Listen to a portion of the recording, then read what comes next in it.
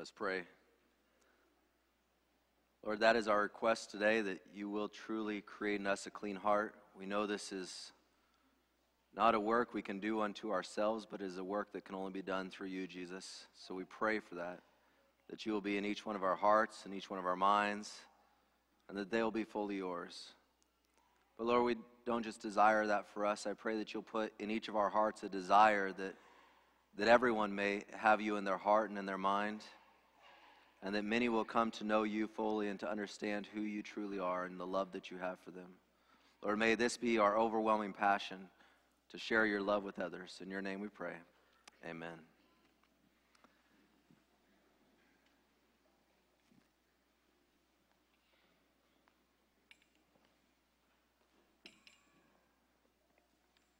In Matthew chapter 28 and verse 19, this pulpit's flat, and it's because of Mark last week. You know, Mark thinks he preaches one time and he gets to change my whole setup. Okay. Man. Oh, look at you. What a servant heart. While he's here, let's just affirm him on his sermon last week. Amen? He told me that by the time his sermon was over, so it must have had a big impact, the difference between the opening hymn and the closing hymn was so amazing that it made him cry. So that's, and it was because it was good, not because you made him cry because it was so bad, but because it was good. Do it again. So closing hymn today, folks. Strong. So anyways, love you, brother. Thank you. Matthew chapter 28, verse 19 tells us to go and make disciples of all nations, but I believe that before we can go to all, we must be willing to go to one. All doesn't just become all automatically. We must start with one. Turn with me to the book of John, what one of our elders, Barbara, just read. Book of John, chapter 1, beginning in verse 35. And I'm reading from the New American Standard Bible. As she said, it's page 1206, 1206 in the Pew Bibles. If you have a tablet or an iPhone, anything will work. But John chapter 1, beginning in verse 35. Again, the next day, John was standing with two of his disciples. This is speaking of John the Baptist, not John, the author of this book. Again, the next day, John was standing with two of his disciples, and he looked at Jesus as he walked and said, "Behold, the Lamb of God." The two disciples heard him speak, and they followed Jesus. And Jesus turned and saw them following and said to them, "What do you seek?" They said to him, "Rabbi," which translated means teacher, "where are you staying?" He said to them, "Come and you will see." So they came and saw where he was staying, and they stayed with him that day, for it was about the 10th hour. These 5 verses share with us, in a very brief and concise way, share with us the very first known converts of Jesus' public ministry. These are the first converts to Jesus' public ministry. John the Baptist made one statement, "Behold the Lamb of God," and it was enough to convict these two individuals, to convict these two hearts, to step out in faith and follow Jesus. I think that says something about Jesus, yes, but it also says a great deal about John the Baptist. He's not the focus of my sermon, but I think that's something for us to pay attention to, that John the Baptist had such authority with what he said, and he was so trustworthy and had such integrity that those who followed him, when he spoke in this manner, they trusted what he said and stepped out in faith. I would hope that all of us as Christians, when we speak of Jesus, when we speak of the things of God, that people would be convicted even because they know how we lived our lives and by the things that we said. But John is not our focus today, specifically this morning. I want us to look at what took place after these two men became converts of Jesus. The example that going to all begins with a willingness to go to just one. Before you can go to all, there needs to be a willingness to go to just one. Verse 40, one of the two who heard John speak and followed him was Andrew, Simon Peter's brother. He found first his own brother Simon and said to him, "We have found the Messiah," which translated means Christ. He brought him to Jesus. Jesus looked at him and said, "You are Simon, the son of John. you shall be called Cephas, which is translated Peter. The next day, Jesus proposed to go into Galilee, and he found Philip, and Jesus said to him, follow me.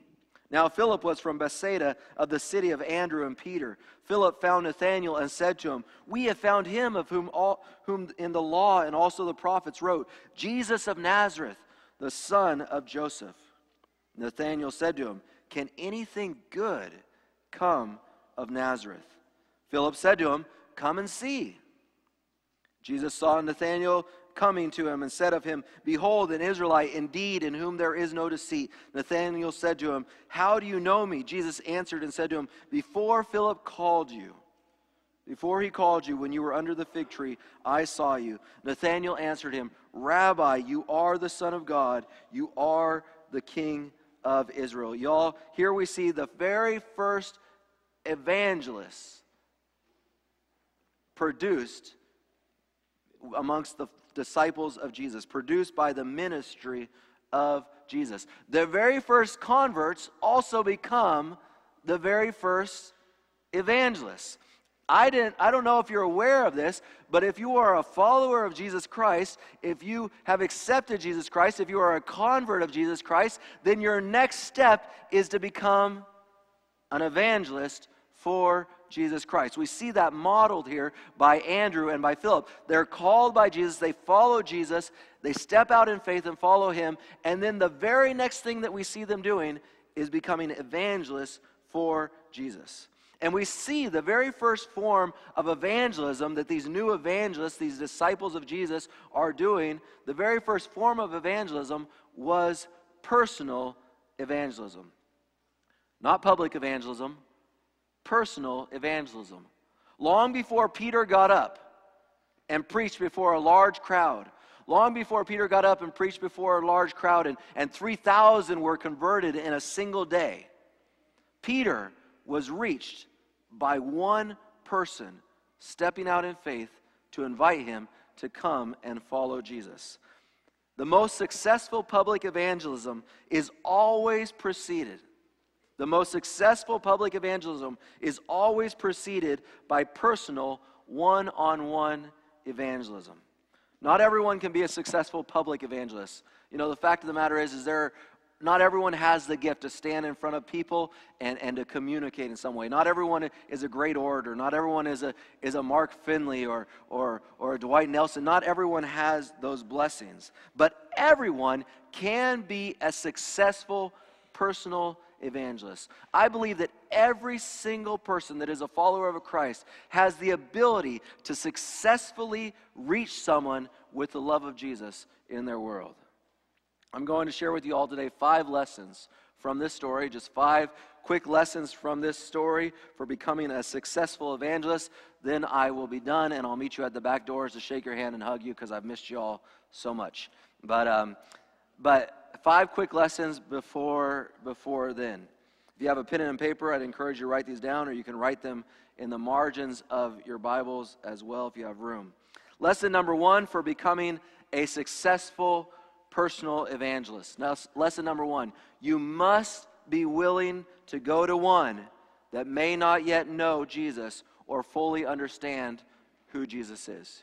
You must be willing. The very first lesson, the first part of this number 1 lesson is that you must be willing.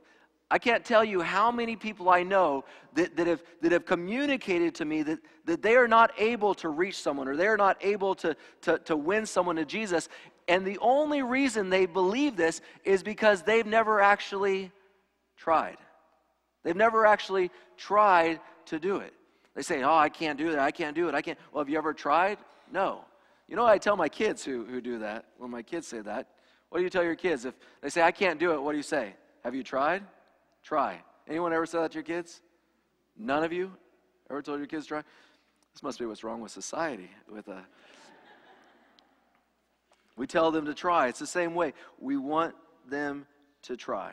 I remember talking to my dad back in the day, and when he was just growing, early in his growing stages with Christ, and as we were discussing something, he was feeling the need to witness, and he said, I want to do something for Jesus. And I said, well, Dad, I have some Bible studies. I'll give you one of those studies, and you can go do it. Oh, Chad, I can't do a Bible study. I need to go to some classes first. I need to do this. I don't have the intelligence to do a Bible study. I said, Dad, you have a degree in history. You have a degree in education. You have a master's degree. You have a physical therapy degree. You have a doctorate.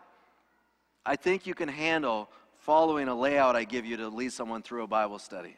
You know what? And he did, and that person ended up getting baptized, and he ended up leading them to Jesus. But we need to just be willing to try. First lesson is that we need to be willing to go to that one.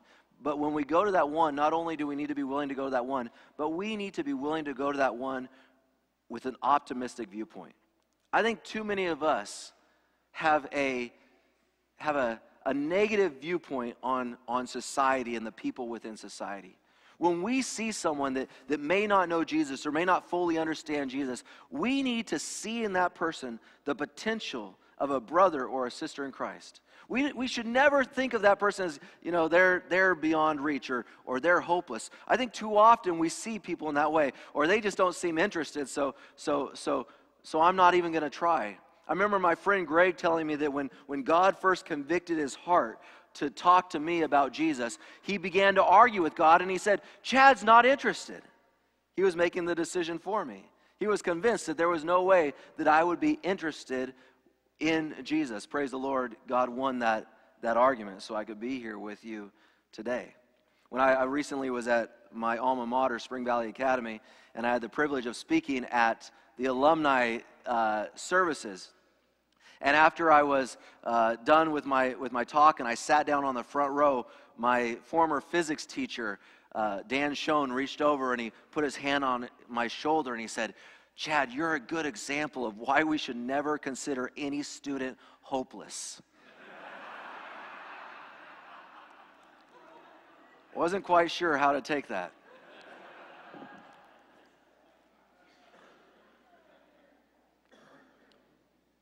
God convinced Greg to not see me as hopeless, and Greg invited me to come and meet Jesus. Greg became a successful evangelist, at least with me, not because he knew everything and not because he was the greatest orator or had the greatest skill, but because he was simply willing.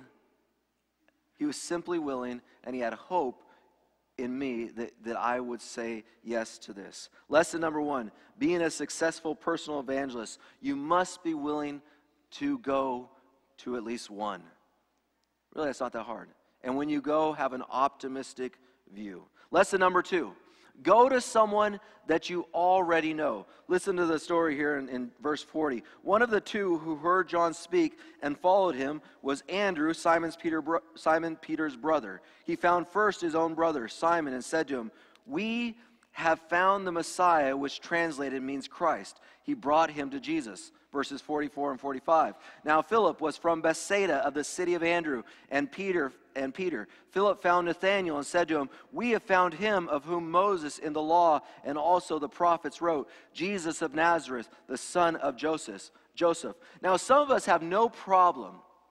Some of us have no problem talking to strangers or weaving Jesus into our conversations with strangers. But most people aren't built that way. Some of you all are, like Juliana is, and probably I myself am built that way. But most people aren't built in that way to just talk to anybody and bring up Jesus with anybody and everybody. But I believe that's okay, because I believe the most successful personal evangelism is one person reaching the heart of somebody they already know. Someone they already know who does not yet know Jesus, or who does not yet fully understand who Jesus is. You see, the Godhead, the Father, the Son, and the Holy Spirit, they are a relational group. They are a model of relationship. One for all and all for one. You thought that originated with the Three Musketeers, but actually that's the Trinity's motto as well.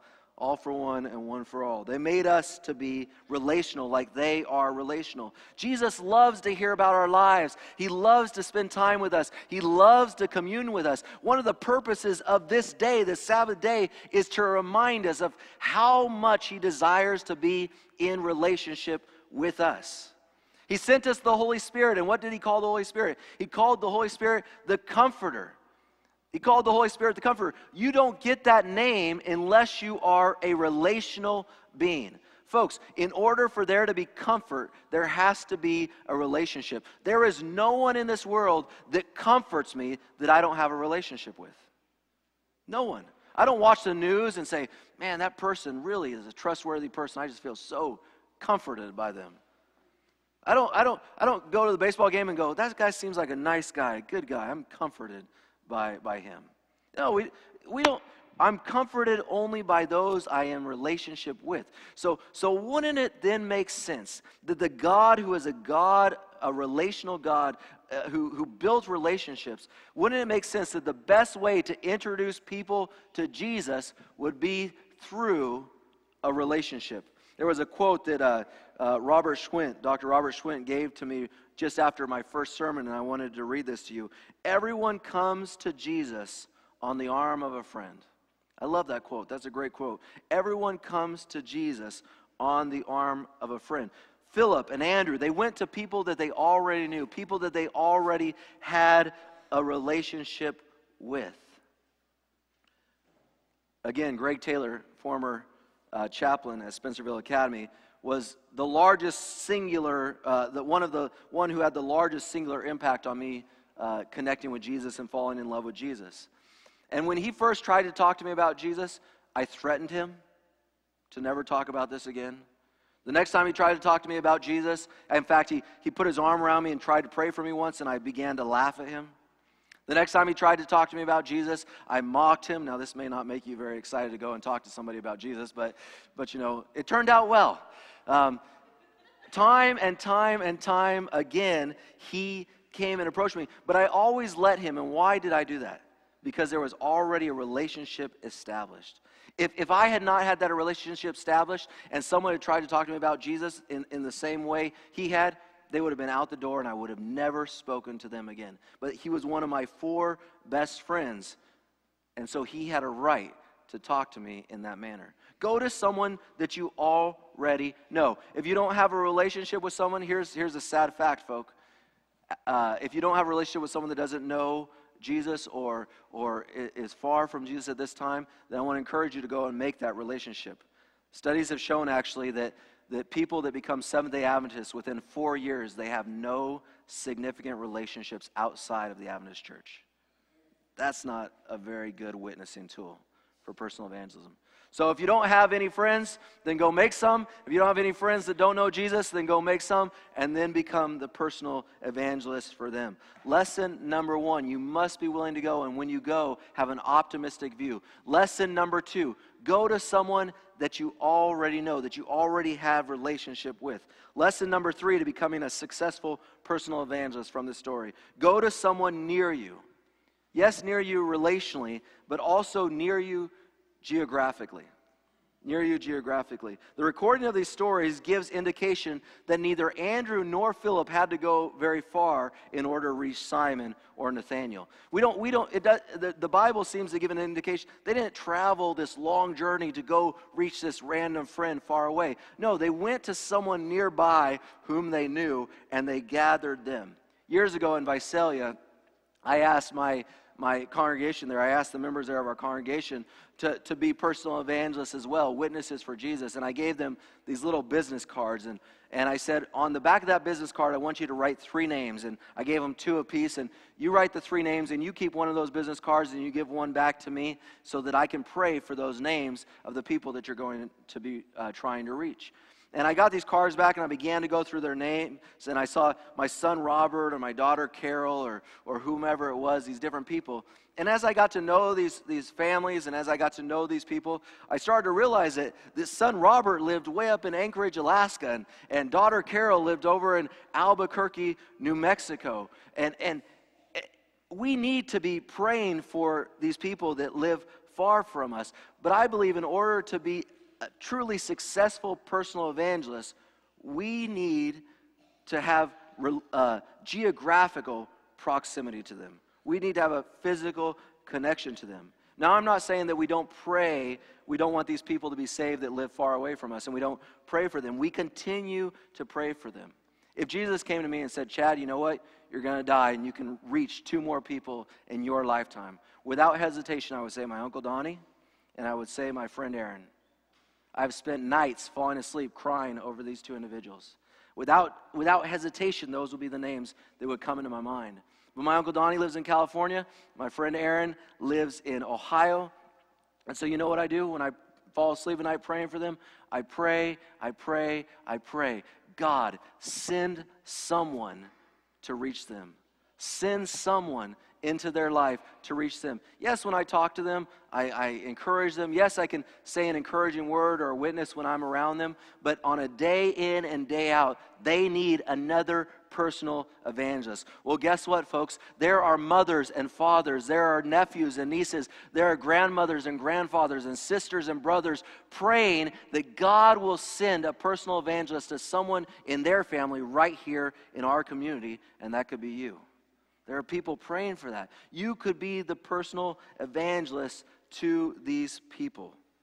Yes, you love your family member in Hawaii, but pray that God will send someone to them. And then be open to God sending you to someone's son or daughter here locally.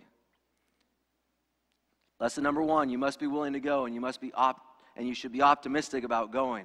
Lesson number 2, go to someone you already know. Lesson number 3, go to someone who is local in geographical proximity to you. Lesson number 4, speak with confidence. Listen to what Andrew said when he went to his brother. We have found the Messiah. And then Philip, when he went to Nathanael, we have found him of whom Moses and the law and also the prophets wrote, Jesus of Nazareth, the son of Joseph. Do those sound like statements that lack confidence? They didn't go and say, there's this guy we met, he may not be the Messiah. You know, he may or may not be the one that the prophets and the law spoke about.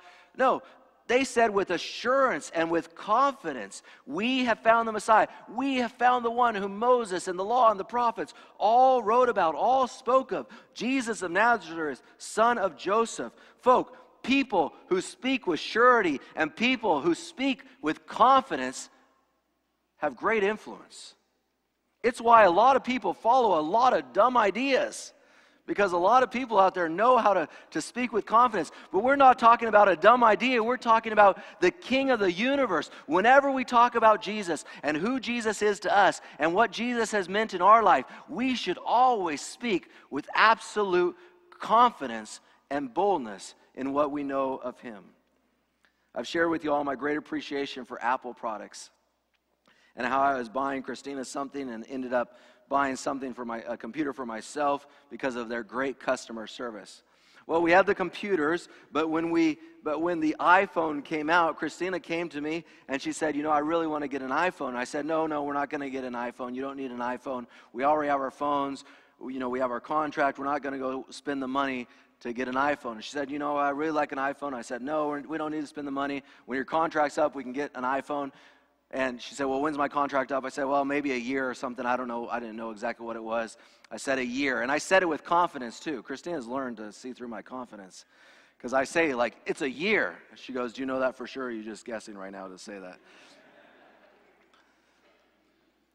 But I said, it's a year. So down the road. Well, a few weeks later, we were at my grandma's house and watching football. And my brother-in-law, who also happens to be named Chad, and who is a doctor, was there with me. And while we were watching football, he was showing me his new iPhone.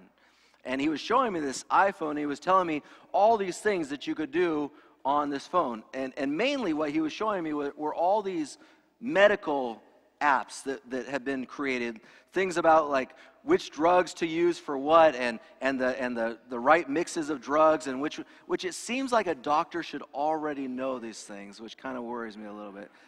Should need an application on a phone. But he was showing me all these things, basically really things that I didn't understand at all. But after listening to him, and he was just so confident about this phone and thought it was the greatest thing in the world, and he was just showing me all these things and just on and on and on about this wonderful iPhone.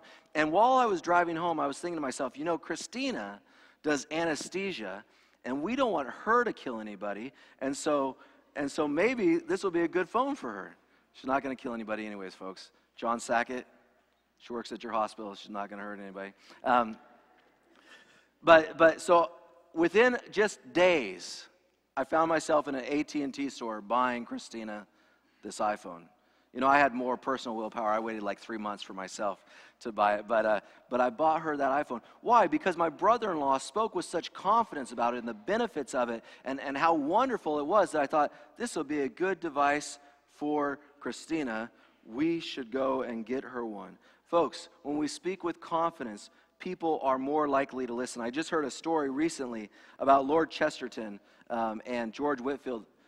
You've heard of George Whitefield, the great preacher of yesteryear, a peer of John Wesley, spoke outdoors with no amplification to tens of thousands of people. He was over in England preaching, and Lord Chesterton would go and hear him preach. And if you know anything of Lord Chesterton, you know that he was no saint by any stretch of the imagination. And one of Lord Chesterton's friends came to him and said, you know, why do you go and hear Whitefield preach? You don't believe anything that he says. And he says, no, but he does. He went because people that speak with confidence, people want to go hear what they have to say. They want to go hear what they have to say. Folks, when we speak about the King of the universe and what he's done in our life, we should speak with the greatest confidence there is.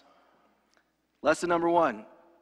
We must be willing to go, and we should go with optimism. Lesson number 2, go to someone you already know. Lesson number 3, go to someone who is in close proximity to you geographically, so it's easier for you to witness to them on a consistent basis. Lesson number 4, when you go, speak with confidence about Jesus and what he has done for you. And lesson number 5 from the story, you don't have to have all the answers. Simply bring them to Jesus and trust him. Verses 45 and 46. Philip found Nathanael and said to him, we have found him of whom Moses in the law and also the prophets wrote, Jesus of Nazareth, the son of Joseph. Nathanael said to him, can any good thing come out of Nazareth? Let me pause here. Too many of us, if Nathanael posed that question to us, would try to prove to Nathanael the 3 or 4 reasons why something good could come out of Nazareth. We would get into a debate. You know, one of the great blessings of Adventism is our understanding of Scripture. And one of the great curses of Adventism is our understanding of Scripture. Do you hear what I'm saying? That we try sometimes to if someone says, well, how does this make any sense? We try to prove all the points of why it does before we actually have brought them to Jesus.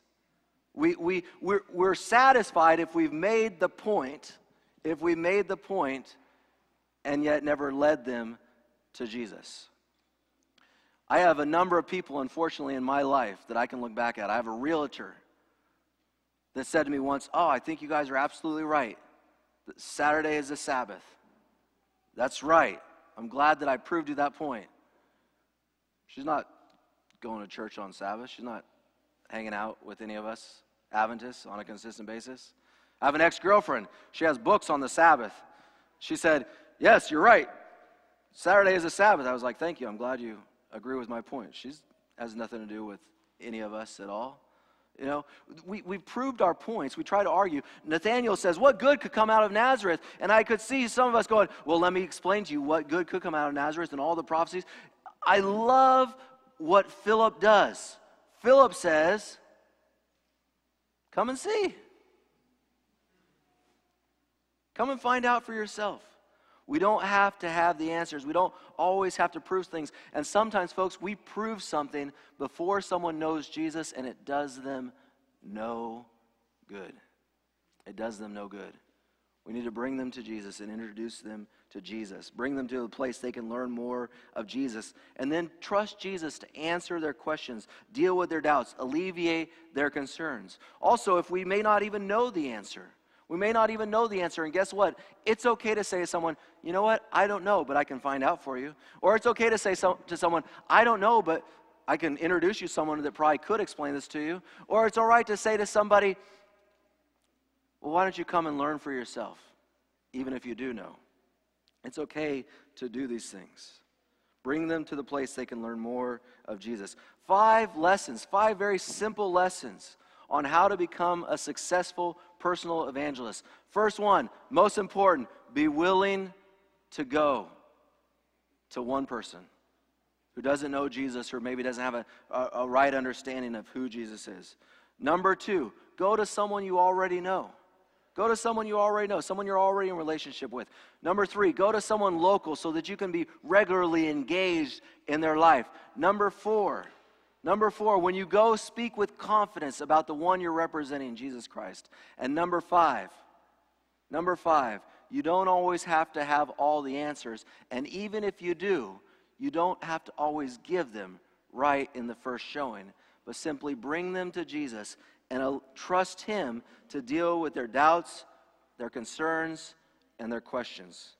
5 lessons for successful personal evangelism. The most successful public evangelism is a direct result of successful personal evangelism.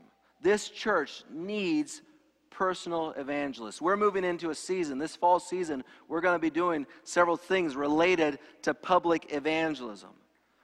That public evangelism, I can tell you, we can send out mailers and flyers and all kinds of things, but its greatest success will come from the members who have decided to be personal evangelists for Jesus, who have decided that they are willing to go to one and invest in one for Jesus.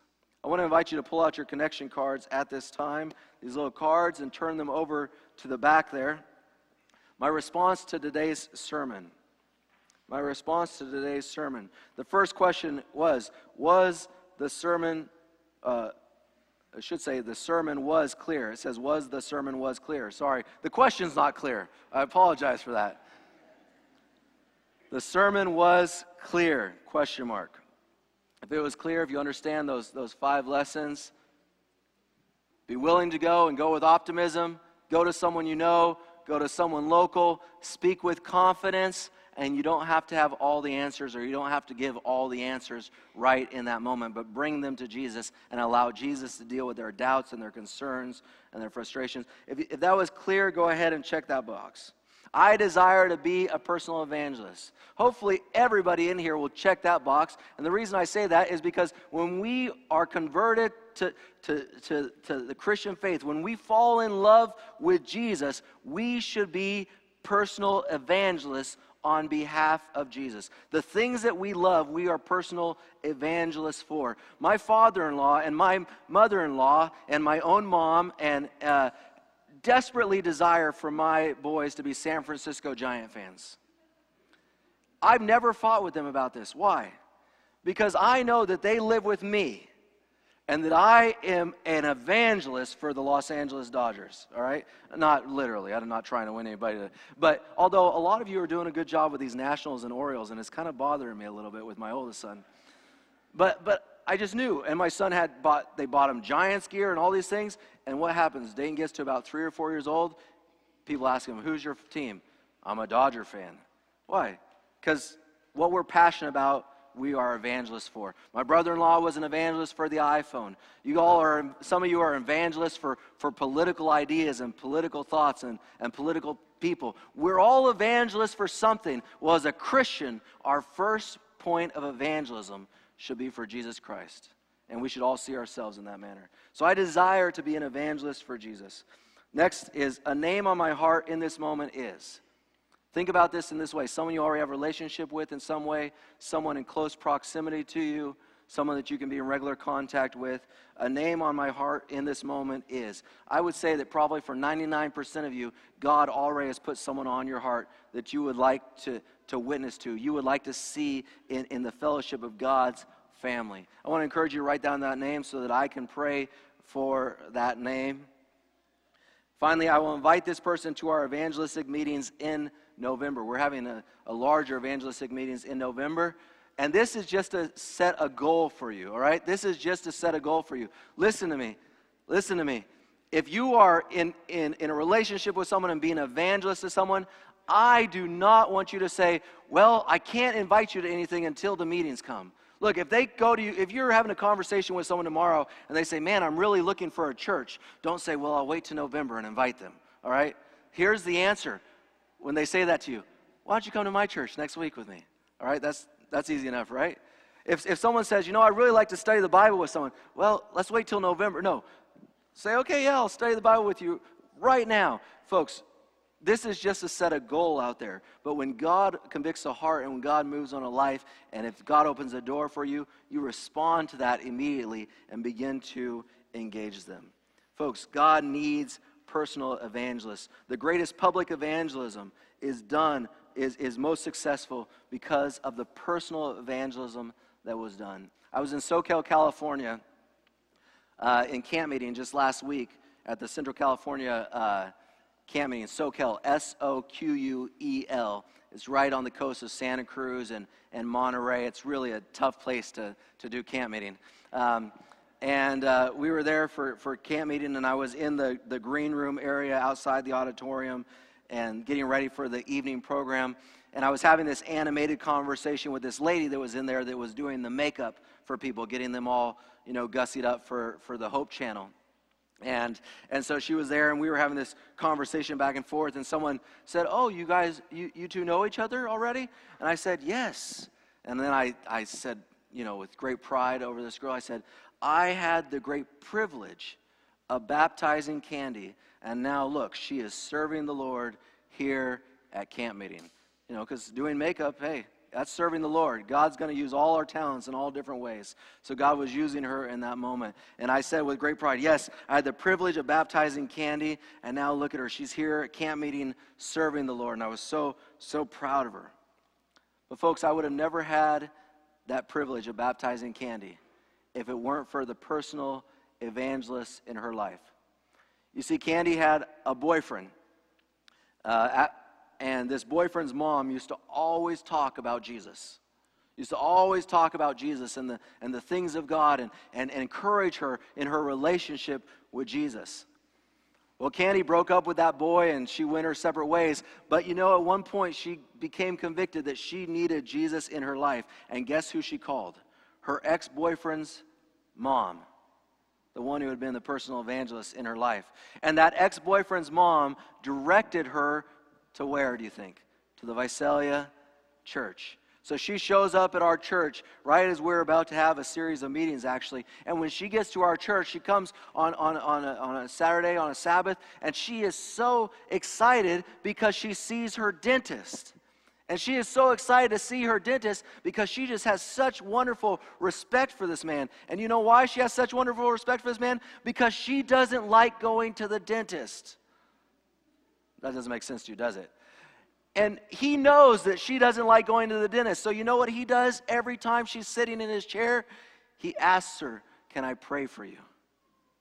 And she says that is always just so calming, so comforting that he would pray for me. And so she comes to our church because of her ex-boyfriend's mom, who when she says, I want to know more about Jesus, where should I go? She says, go to the Visalia Seventh-day Adventist Church. So she goes, and she shows up there, and she sees another personal evangelist in her life, her dentist, who sits by her chair and prays with her because she's scared to be there. Maybe the only time in her life she was thrilled to see her dentist. But folks, she went through some meetings, we baptized her. None of that would have been possible without the personal evangelist in her life. So I want to encourage you all. I want to encourage each one of us, myself included, to find one person to be a personal evangelist for and share the love of Jesus with them. Let us pray.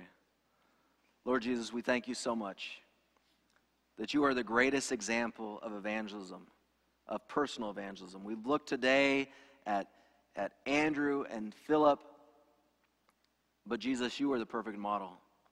You show us with the woman at the well and the woman caught in adultery. You show us with Simon the leper. You show us with the thief on the cross that you were the the greatest at that one-on-one personal evangelism. Lord, I pray that you will put in each of our hearts a desire, put in each of our minds a name. And Lord, I pray that you will give us success as we go to speak confidently about the Jesus we know and love, as we speak confidently about the Jesus who has changed our lives. Lord, and give us success, not for our glory, but so that they can rest in the wonderful arms and love of Jesus. In your name we pray. Amen.